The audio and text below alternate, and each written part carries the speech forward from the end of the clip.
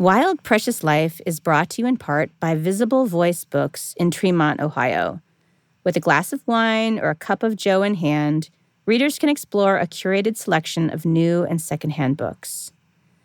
Wild Precious Life is also brought to you in part by Mindfair Books, located inside Oberlin's iconic Ben Franklin variety store.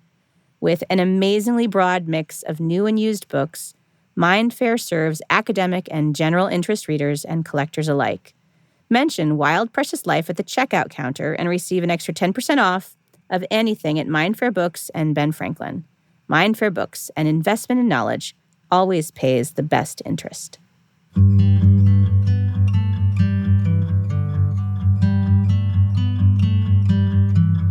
I'm Anne-Marie Kelly. Welcome to Wild Precious Life, a podcast about dreaming big and making real connections.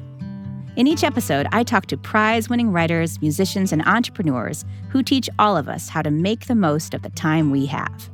One of my favorite books is Alexander and the Terrible, Horrible, No Good, Very Bad Day, in which a boy, and in the recent movie, a whole family, has to deal with the curveballs that life throws their way. Somebody botches an interview, someone flunks his driving test, a teen barfs in public. That's a little bit what it was like trying to get today's episode out the door. First, we had to reschedule. Then my guest, Rachel Simmons, was in a mountain biking accident. We began late. Then our audio kept cutting out. We were cranky. And we had to take deep breaths and start again. Afterwards, my first instinct was to hide all those messy parts. Just buff them out. Nobody needs to catch a glimpse behind the curtain. But then I got to thinking, why do we do that? Why do we try so hard to hide our struggles? Why do we pretend that everything is perfect when we know deep down that it's not? Everyone has hard days. In fact, part of what Rachel and I talk about in this episode is failure, and how what we do in the face of doubt and imperfection can actually lead to tremendous possibility and change. Sometimes it's only when things do not go our way that we discover what we truly want. Wild Precious Life is a show about making real connections, not just between me and these cool guests, but between me and you guys. So I'm doing that today. I'm keeping it real. Let's get started. Rachel Simmons is an internationally recognized educator and author of the New York Times bestsellers Odd Girl Out, The Curse of the Good Girl, and Enough as She Is: How to Help Girls Move Beyond Impossible Standards of Success to Live Healthy, Happy, and Fulfilling Lives. As an executive coach, Rachel guides leaders globally to lead with purpose, courage, and emotional intelligence. As a facilitator, she is renowned for her ability to seamlessly integrate research with authenticity and humor.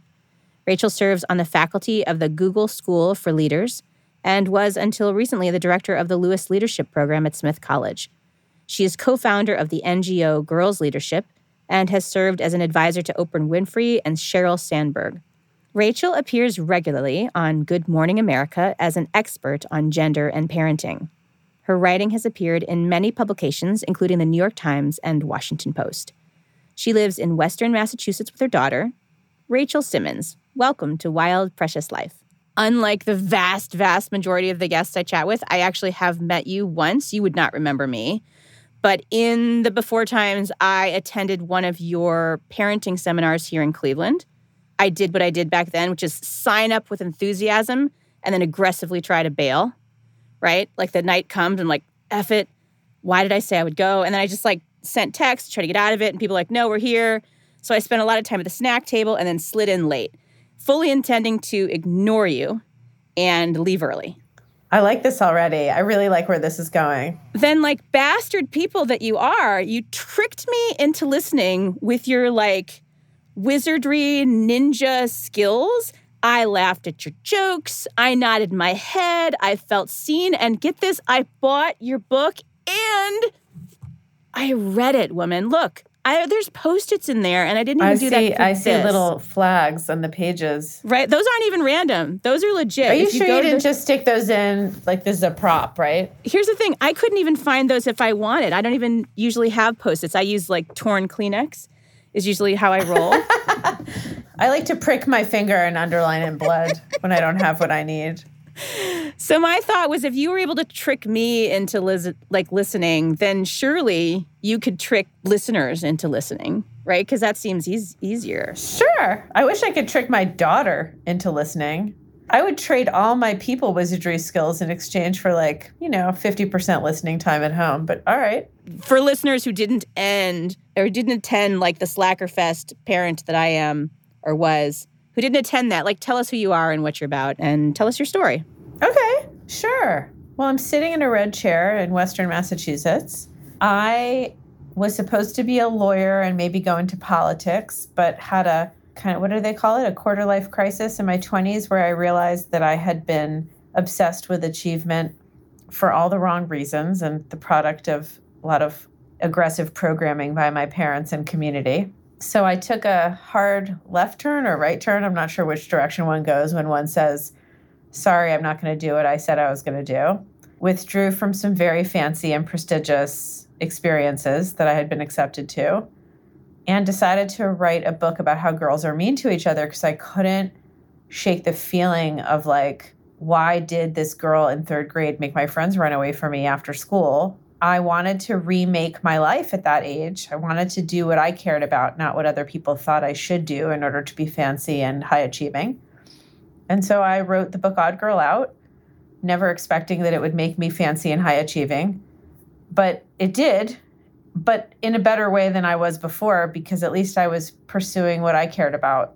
And that launched me into a career of both writing about and speaking to girls and then their families and their teachers, but then later co-founding a nonprofit called Girls Leadership, going to work for Smith College, and then eventually, in the last few years, discovering the joy of working with adults and becoming a designer of corporate leadership programs, primarily for women and men working in tech. So I have gone all over the map. And during that time, I discovered that I was going to be a very late bloomer in the romance department. And so I had a baby on my own when I was 37. I have a 9-year-old daughter who's fantastic and who every day feels like karmic revenge for all of the times I gave speeches before I was a parent. I have 2 rescue dogs and feel really grateful to live in a small town where nobody gives a shit what I do for a living. And that is the end of my story. How is that? I love it. That's so funny that they don't in your small town. What? She's what? I don't care. It's really amazing. It's such a great response to the way I grew up, that was the only thing people seem to care about. It's a good antidote. So I'm glad that you mentioned what you did about parents, because your most recent book that I read, Enough as She Is, purports to be about how to help daughters move beyond society's impossible standards. And it totally is. It is chock full of tips on that. But I was astonished how much, as a 40-something-year-old mom, that all of these tips that were for my daughter's fulfillment were actually tips for me.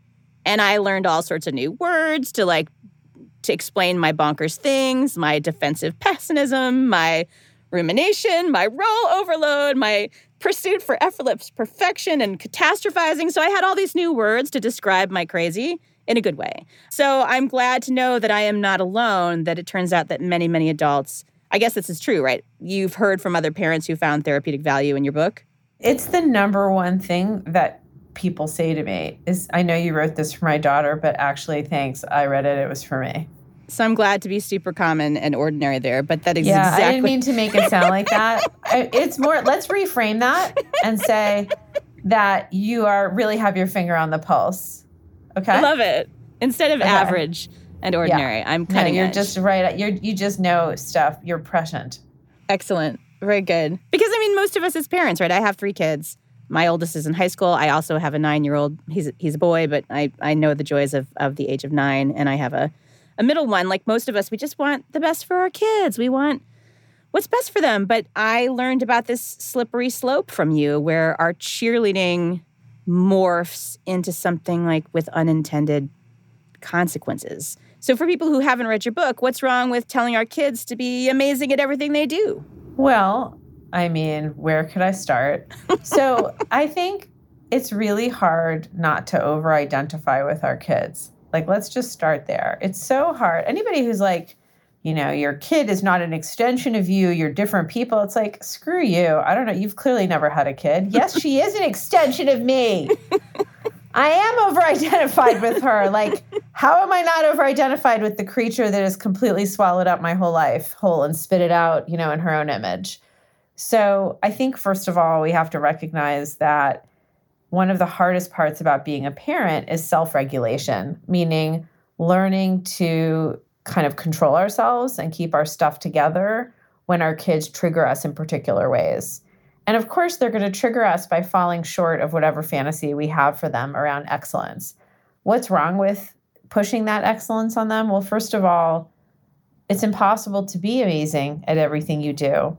And if you feel like you have to be, in my experience, you walk around just feeling like you're never enough as you are, because the goalpost is always moving. You always have to be amazing, so you can't ever stop and go, this is enough.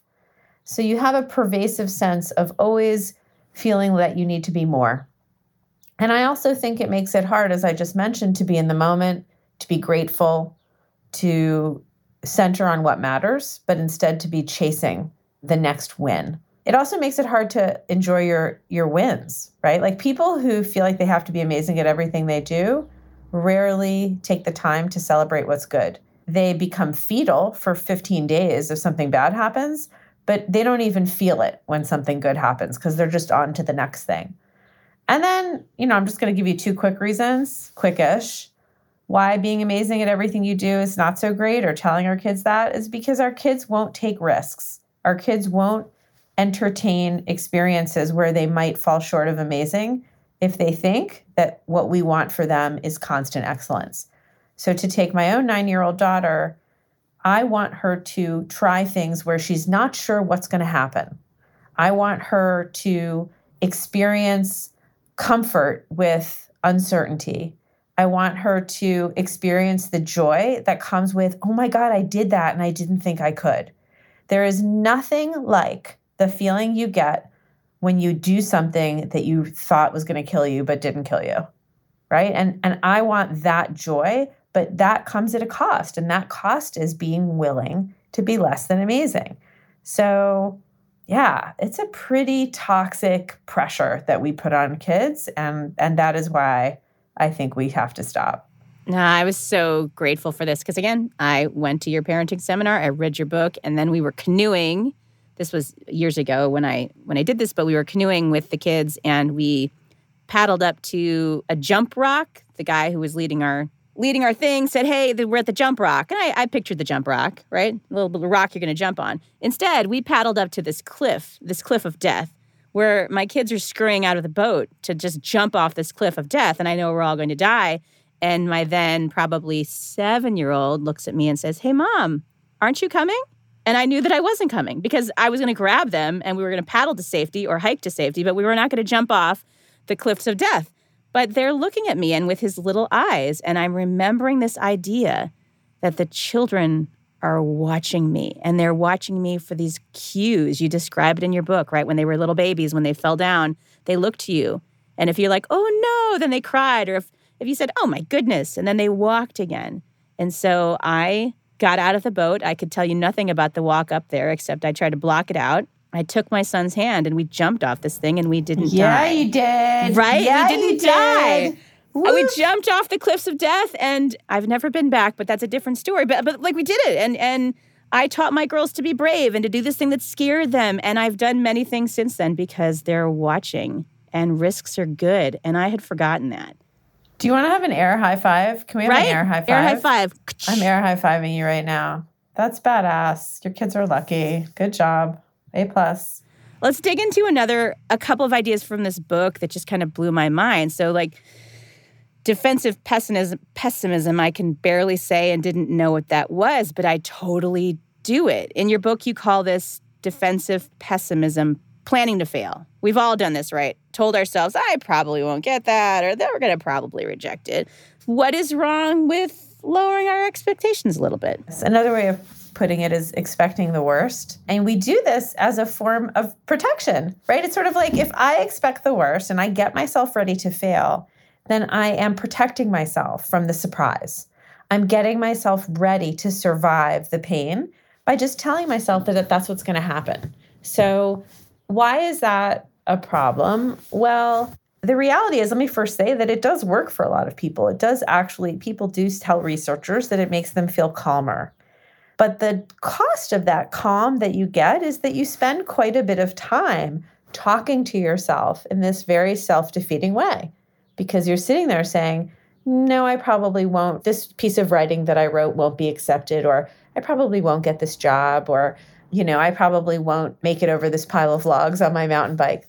And I think we all know that thinking things can affect the way we feel about those things, and it can affect the way we feel about ourselves. Our thoughts are not happening in a vacuum. Thoughts affect how we act and how we feel. And so there's some evidence that repeatedly telling yourself you're going to fail can lower your confidence and can elevate your anxiety. I have found that the more comfortable I get with failure, the more I stop expecting the worst. So I'll give you an example. So I submitted probably around 10 op-ed pieces to the New York Times over the course of, let's say, 2 years. And every time I would send one in, I would be like, it's never going to be accepted. That was why I gave you that as an example. I'm like, it's never going to be accepted. They're going to reject you. And I would tell myself that to make myself feel ready and better for when it happened. Well, what I found after the fourth or fifth time that I sent in an op-ed was I kind of already knew what it felt like to be rejected, and it didn't kill me. So I was like, instead of imagining what would happen when I was rejected, I actually would send it in and start picturing it on the Sunday newspaper. I'd be like, wow, what would it be like to have an op-ed published? Because it was as if I didn't need to spend any more time or energy on protecting myself from failure, because I knew it wasn't going to kill me. So what am I trying to say? The stronger your failure muscle gets, the less time you have to spend cushioning and preparing and like getting yourself ready for the pain of failure. As a writer, I love failure. I think it makes for an interesting character in a work of fiction. And I loved this idea that failure is a muscle, that practicing failing is a muscle, and practicing sharing stuff we've failed at. We all go out of our way to not tell you about the boyfriend who dumped us or the thing we didn't get, because we think somehow that will make us more interesting, seem more... It's way better when people tell you that, in fact... And then they just list off the failure. Wait, I should do that. Okay. All right. So I graduated from college with no job, no plan, no desire to go to master's, nothing, no graduate school. So I applied for 2.5 jobs. The half job only kind of lackluster because I really was going to get one of the two. And I didn't get either of them. They were both teaching jobs in inner city schools, which I felt like no one wanted. And so I would get, and I didn't get either of them because I'm sure for reasons that were myriad, but so I moved back home with my parents after college, and I applied for a waitressing job to just have some money to go out. And I didn't get the waitressing job. And it was that actually was worse for me than the two, I just bottomed out, just into a puddle and just knew that life would never be good again because I couldn't be a waitress. I had never told my kids that, but my daughter didn't get something recently, and I was rereading your book for this, and I told her that I graduated from college without a job and then couldn't be hired as a waitress. And she's like, what? You're amazing. And she had this completely skewed idea of who I am because I had never told her about the times when I failed. And I told her about the job. I answered a job in the newspaper to go work in Central Florida, which turned out to be a job that changed the course of my relationships with kids and with myself as an educator, and would never have answered that job if I hadn't been rejected from a waitressing job. And I told her all about this, and it was this amazing moment where I see my kid and she still sees me. But most of us don't talk about failure because we don't want people to judge us. Yeah, but what does it do for your daughter to hear that? Oh, wow, my mom has had, even though I see my mom as amazing, it's okay to not be amazing on your way to being amazing. In fact, not being amazing is a really important part of the journey to being amazing. And that's just something that I feel like a lot of people who are, our age, I'm sure you're in your late 20s, right? Okay. Yeah, you too. We're both in our 20s. 100%. A lot of people our age are like, that's obvious. Of course my kid knows that I failed. Or of course, my kid knows I'm not perfect. Look at how they rank on me all the time, right? My kids rank on me, so of course they know I'm not perfect. Unfortunately, that's just not the case. History is complicated. The story of human progress is long, messy, and riddled with controversies big and small. On Conflicted, we dive headfirst into history's most infamous events and contentious figures. We try and untangle the good from the bad, the fact from the fiction, and the monsters from the misunderstood. Was Genghis Khan a murderous butcher or a civic pioneer? Did the Allied powers go too far in firebombing the German city of Dresden at the twilight of World War II? And how did the Marquis de Sade acquire such a sinister reputation? And was any of it true? These are just a few of the tough questions we wrestle with and investigate on Conflicted. So if you love history or just enjoy a good story, please join me, your host, Zach Cornwell, for a fascinating new topic each and every month. Conflicted, a history podcast, is available on Spotify, Apple, or wherever else you get your podcasts. I hope to see you soon.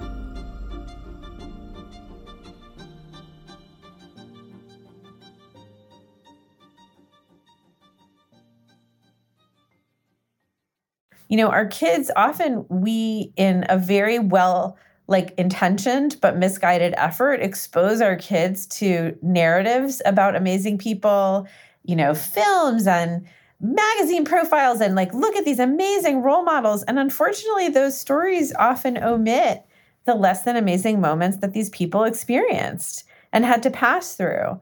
We are our children's primary teachers. So whatever relationship we have with failure and how we talk about it, or by the way, don't talk about it, is very likely to be who our children become around failure. And that's why I love Brené Brown. Love her. She has this audiobook about parenting that I highly recommend. And in it, she says, we can't give our children what we don't have. I like that quote so much. I think I named a whole chapter after it. But the point is, if you haven't dealt with your shit around failure, don't think your kids are just going to magically wake up and be like, oh no, I'm cool, I'm good. The failure fairy, sprinkled some dust on me and I'm all set. No, they inherit a lot of what we are dealing with or not dealing with.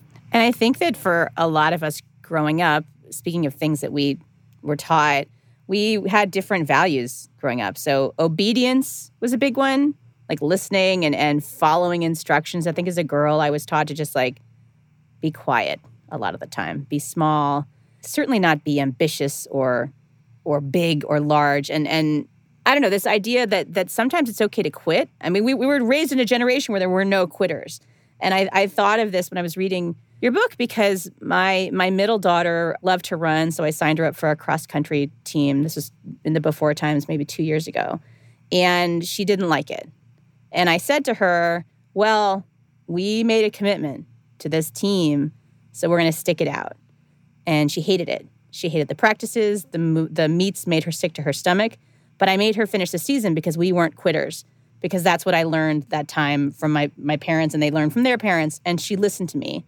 And she finished the season, and she's probably not run again since because she obeyed me. And I thought about that. I'm like, what is this? This is a great example of something as a parent, you do the same things that your parents taught you. My daughter wanted to know when she could get her ears pierced, and I'm 16, because that's what my dad told me. But our job is to unlearn some things, right? I have let my children quit any number of things since then, because quitting is not failure. Quitting is trusting your gut. You quit something big. I did. I did quit something big. What was that like? Pretty rough.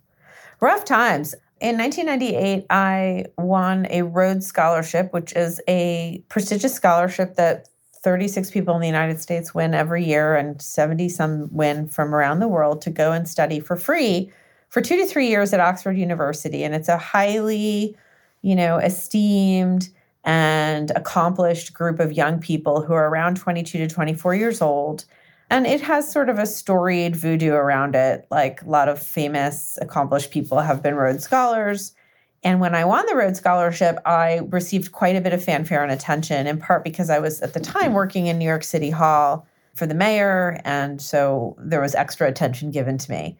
And as I mentioned earlier, achievement was a real heady drug for me. And so the Rhodes, in many ways, was the absolute pinnacle of that intoxication. because it's kind of harder to get a more prestigious award at that age. And so I snagged it. And when I went off to Oxford and went to my, where I lived, my little flat, and started going to classes, I suddenly had this terrible sinking feeling. And over time, I grew depressed. I felt very irritable, like I couldn't connect well with other people. I was just miserable. And it eventually dawned on me, even though I was like trying to be this super accomplished Rhodes Scholar, because of course that's what I knew how to do. What I knew was to work really hard and put my mind to it and be the best, always be the best.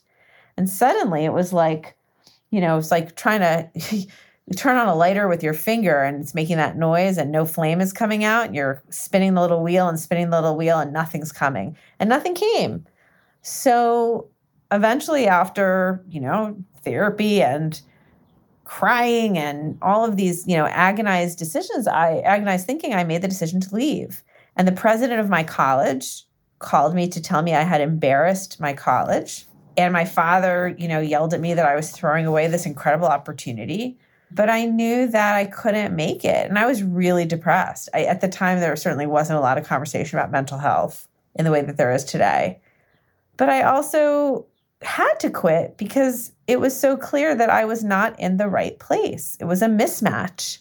And to your point, it's precisely in the mismatch that I was pushed to figure out, what do you really want to do? It is often only when we make a mistake that the universe shakes us by our shoulders and forces us to see and do something that we were not willing to see and do before. Totally true. The experiences in my life that have meant the most to me have been absolutely off the hamster wheel of, this is what you're supposed to do. Yes, this is what you're supposed to do. I didn't go to graduate school at 22 because I didn't want to go. And I went again when I was 31 and I heard I had a baby. And so I was so much better as a student. And the times when I didn't follow a prescribed path are the times when I've learned a lot. And I love that you shared your story because you're right. Who says no to that? You have a chapter in your book also about self-compassion, and full disclosure, I was going to skip that part because it sounded super hippy-dippy and non-scientific. And I was like, she must have needed to fill out the book. So I'm going to skip this part. But then I was listening to it on a walk and I couldn't figure out how to skip ahead. So I did actually listen to that part. And it actually is really good stuff because it turns out we're super mean to ourselves. And our children are super mean.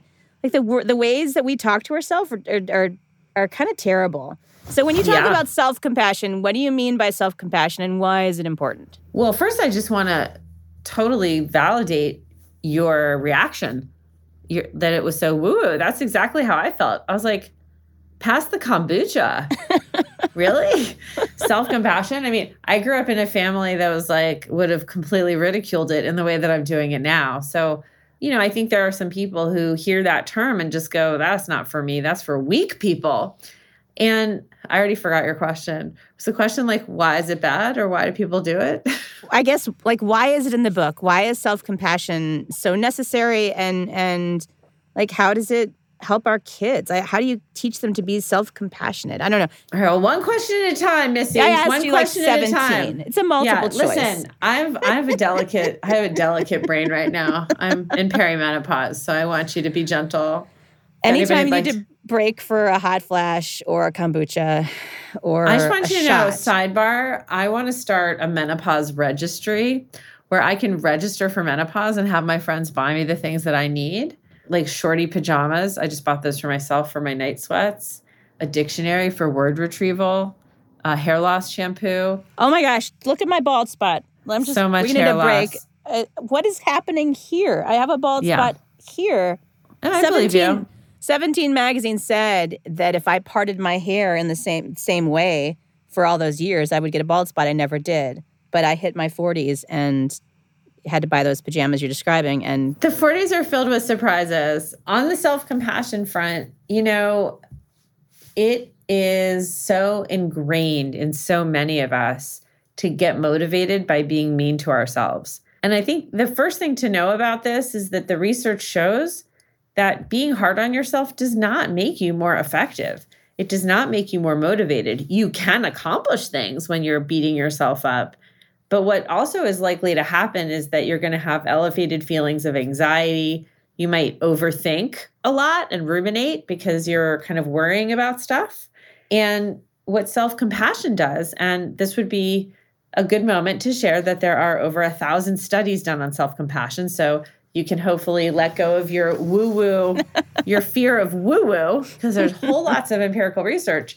But what self-compassion shows is that you can have very high levels of motivation and very high standards for performance and still believe that you are worthy. And so what is self-compassion? It basically means treating yourself with the same kindness that you would treat someone else when they suffer.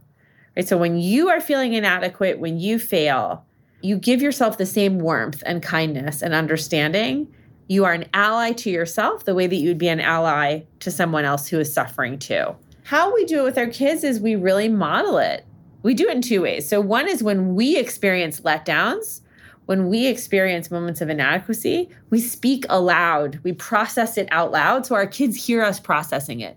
I'll give you a mountain biking example since I'm trying to show my daughter how to mountain bike too. Like if she sees me fall or kind of clip a tree, I might say, instead of saying to myself, oh, you're such an idiot, I might say, that was kind of scary. But it was the first time I tried it, so at least I took a risk. And I bet a lot of people have had that experience. So I'm doing three things. I'm saying how I feel without judging myself. I am talking to myself the way I would talk to someone I love. And I am reminding myself that I'm not the only one who suffers, that other people suffer too and struggle too. And if you can adopt that stance when you're talking about a challenge, a failure, a source of inadequacy in front of your kids, that's huge, huge, huge, huge. I've used that in situations where I would be the kind of person who never asked for help. I don't understand why. Self-reliance and independence and perfectionism. I think as a woman, I assumed it was my job to handle things. I'm good at handling things. But since thinking about self-compassion, I've also thought about what does it mean to ask for help? It means you feel like you are worthy of someone else's time and care. Yes, I do think there's an element of that worthiness, that we have to on some level believe that we are worthy enough to be helped more than we believe that we are a burden to others by asking. In other words, I don't think you ever stop worrying that you're a burden, because I don't anyway. I shouldn't say I don't, so therefore no one else stops. But like in other words, what I'm trying to say is I don't think that we ever get to the point where we feel completely 1,000,000% fine about asking for help, but we can at least moderate the fear. We can moderate the anxiety that comes with it by reminding ourselves that even if we might be putting someone else a little bit out, they want to be put out. Or you really need the help and it's okay to put somebody out briefly and you would do the same for them. And so you sort of talk yourself through the responses, recognizing that it's still going to be complex. Leaning on other people is actually a sign of strength and not weakness. 100%. But I think as women, especially, we're raised to believe that to lean on someone means I'm admitting I can't do it alone and I am weak. Or I am burdening someone, or I am incompetent. And I think men go through a really similar cycle of fear. And I think the pandemic really pushed a lot of us out of our comfort zones in this space and pushed us to be vulnerable in ways that we hadn't been before. I didn't notice the pandemic. You guys had a pandemic up there? There was. I heard about it. I read some stuff on Twitter about it. We are resilient. I do know that human beings pivot. They fight back. They rise above. That's true. And you talk about confidence as coming from you survived a thing. This thing happened and you're okay. Yeah, maybe it didn't go the way that you wanted, but you're okay. And you can get through this. You can get through everything. I've been amazed at how much my kids have been able to do without. As things come back, as things start opening up and being back online, we are being, I think, a little bit more discriminating about, we always hated T-ball. We were never any good at it. But we signed up because, I like to chat with the parents, which is an okay reason, but maybe let's figure out a different way to chat with the parents and stop signing up for T-ball. Stop making the kids do things they don't like to do. You have a hippy-dippy exercise in your book, which I thought we could do together. I feel like you're going to be up for it. It's an I love exercise, which again... let's do that. Let's do that. I was going to skip it because I was putting it in the category of, what did your dad call it? Piffle? Piffle. Did you like that word? That was good. I love that. I love that word. So this is a Buddhist psychologist, Tara Brach, I think you credit it to. Yeah. And the exercise I love. So can you list some things? Do you want to go back and forth? Is it like a game of Pong, or do you want to do a few and I do a few? Like how? You Shout talk out us to through. Pong. Shout out to Pong. I am going. So the way that Tara Brach does it is you say it for 60 seconds, like as many things as you can think of that you love for 60 seconds, and then you go. So maybe what we should do is do like 20 seconds so that listeners aren't just like, please stop. And then you could do 20 seconds if you want. All right, you do 20, I'll do 20, and then we'll do like a little bit of Do you rap. have a timer? No. All right, let me get my phone. Hold on. Oh, you're serious. I was going to just... My shoulder hurts so much. No. I had a crash yesterday biking, and I'm so old and stiff. Hold on. Good for you for mountain biking anyway. I don't know, man. Sounds like a Probably- massage and a hot tub are in your future. Yeah, definitely the hot tub part. All right, I got 20 seconds. Are you going to start or am I? Sure. Well, you're going to start because this is your game. All right, I'm going to start in 20 seconds. Ready, go. I love my daughter. I love my dogs. I love my girlfriend. I love to cook. I love to entertain people. I love making cocktails. I love mountain biking. I love exercise. I love Peloton. I love reading. I love TikTok. I love when my daughter makes me laugh. That was it. Oh my gosh, that was so quick. That was really, yeah. But that's like, I mean, imagine doing that for 60 seconds. Are you ready? I'm going to time you. Oh my Ready, God, I'm so go. nervous. What do you love? I love my kids. I love ice cream. I love chocolate. I really love chocolate. I love my husband. Don't tell him he was after chocolate. I love water. I love the feeling of being underwater. I love swimming laps. I love watching water. I love walking along the beach. I love the crunch of seashells under my feet. I love writing. I love reading. Done. Oh my God, there was so much more. The 60 seconds would make you get into it. I know. I was actually just starting to lose my That's what I was thinking. Momentum. So I'm really glad the thing went off. But what a lot of people find when they do this exercise is they kind of run out of things and they're like, wait, I don't even know what I love.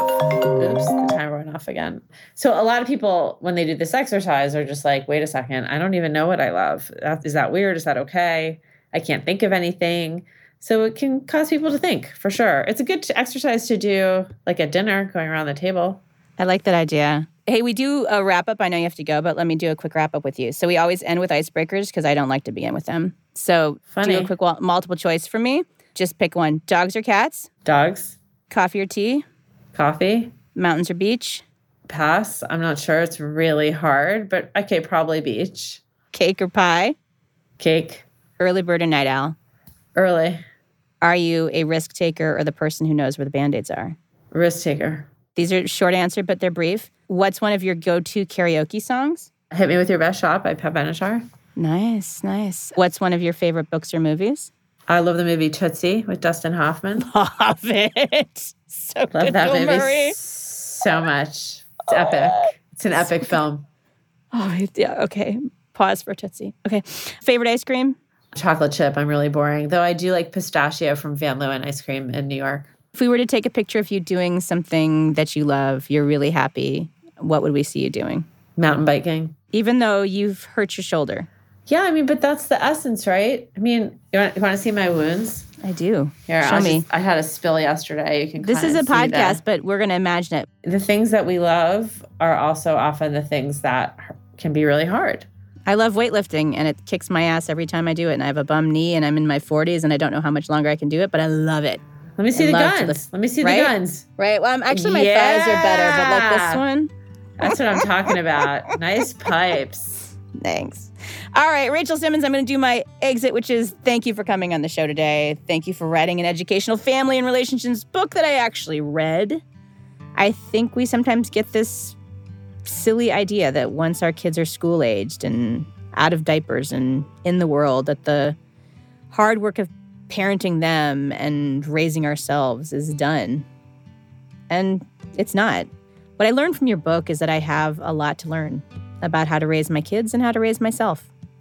Folks, the book is Enough As She Is, How to Help Girls, and I would add all of us, move beyond impossible standards of success to live healthy, happy, and fulfilling lives. It's a book that's helped me redefine what success and happiness should look like for my kids and for me. You can pick this title up at any independent bookstore near you. For folks here on the west side of Cleveland, that might be the Bookshop in Lakewood or Visible Voice Books in Tremont. To everyone listening, we are wishing you love and light wherever this day takes you. please remember you are enough just as you are. Until next time, be good to yourself and be good to one another. And we'll see you again on this wild, precious journey.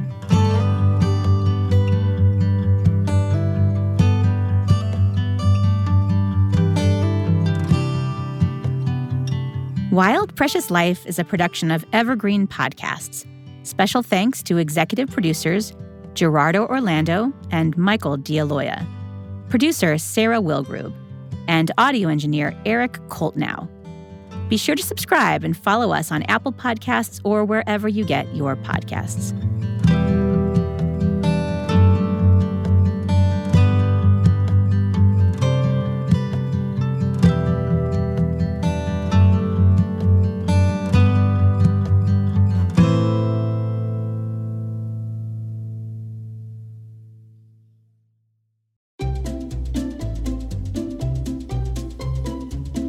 Hello, and welcome to Novel Conversations, a podcast about the world's greatest stories.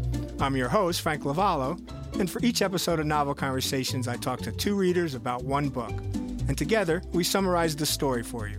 We introduce you to the characters, we tell you what happens to them, and we read from the book along the way. So if you love hearing a good story, you're in the right place. Our 9th season is coming this fall. Tune in to hear from some of the all-time great authors, Charles Dickens, Jules Verne, F. Scott Fitzgerald, and more. Subscribe to Novel Conversations wherever you listen to podcasts.